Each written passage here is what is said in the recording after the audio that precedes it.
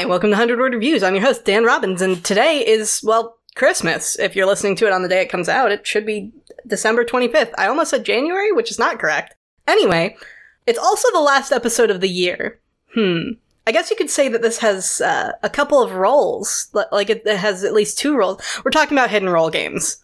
I'm sorry, I couldn't get through the year without talking about Among Us, and I did not play it early in the year. We're gonna get back to that one. But first, here's Town of Salem in just 100 words.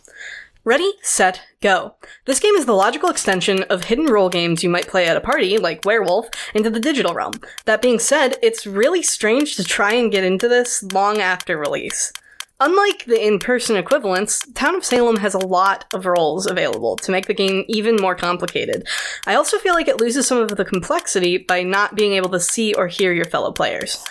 It also has a bad case of the fan base has had too much time to optimize this game, leaving new players lost. I definitely don't think Town of Salem is a bad game, but it's a little dense, is all I'm saying. Anyway, moving on. Here's the review you've been waiting for, I assume most of the year if you're keeping up with video game stuff. Here's Among Us in just 100 words.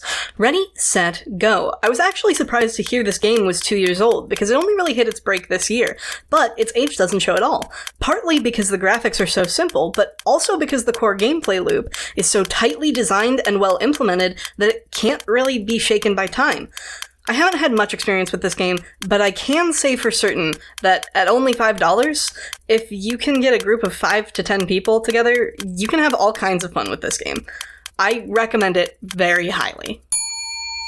So one thing I ran out of words to talk about in that review is that there are plenty of, fan-made custom game modes, and those are just as fun as the original game. The group I was playing with did hide and seek, we did races, we did tag, I think? No, you can't do tag. Well, you could do tag.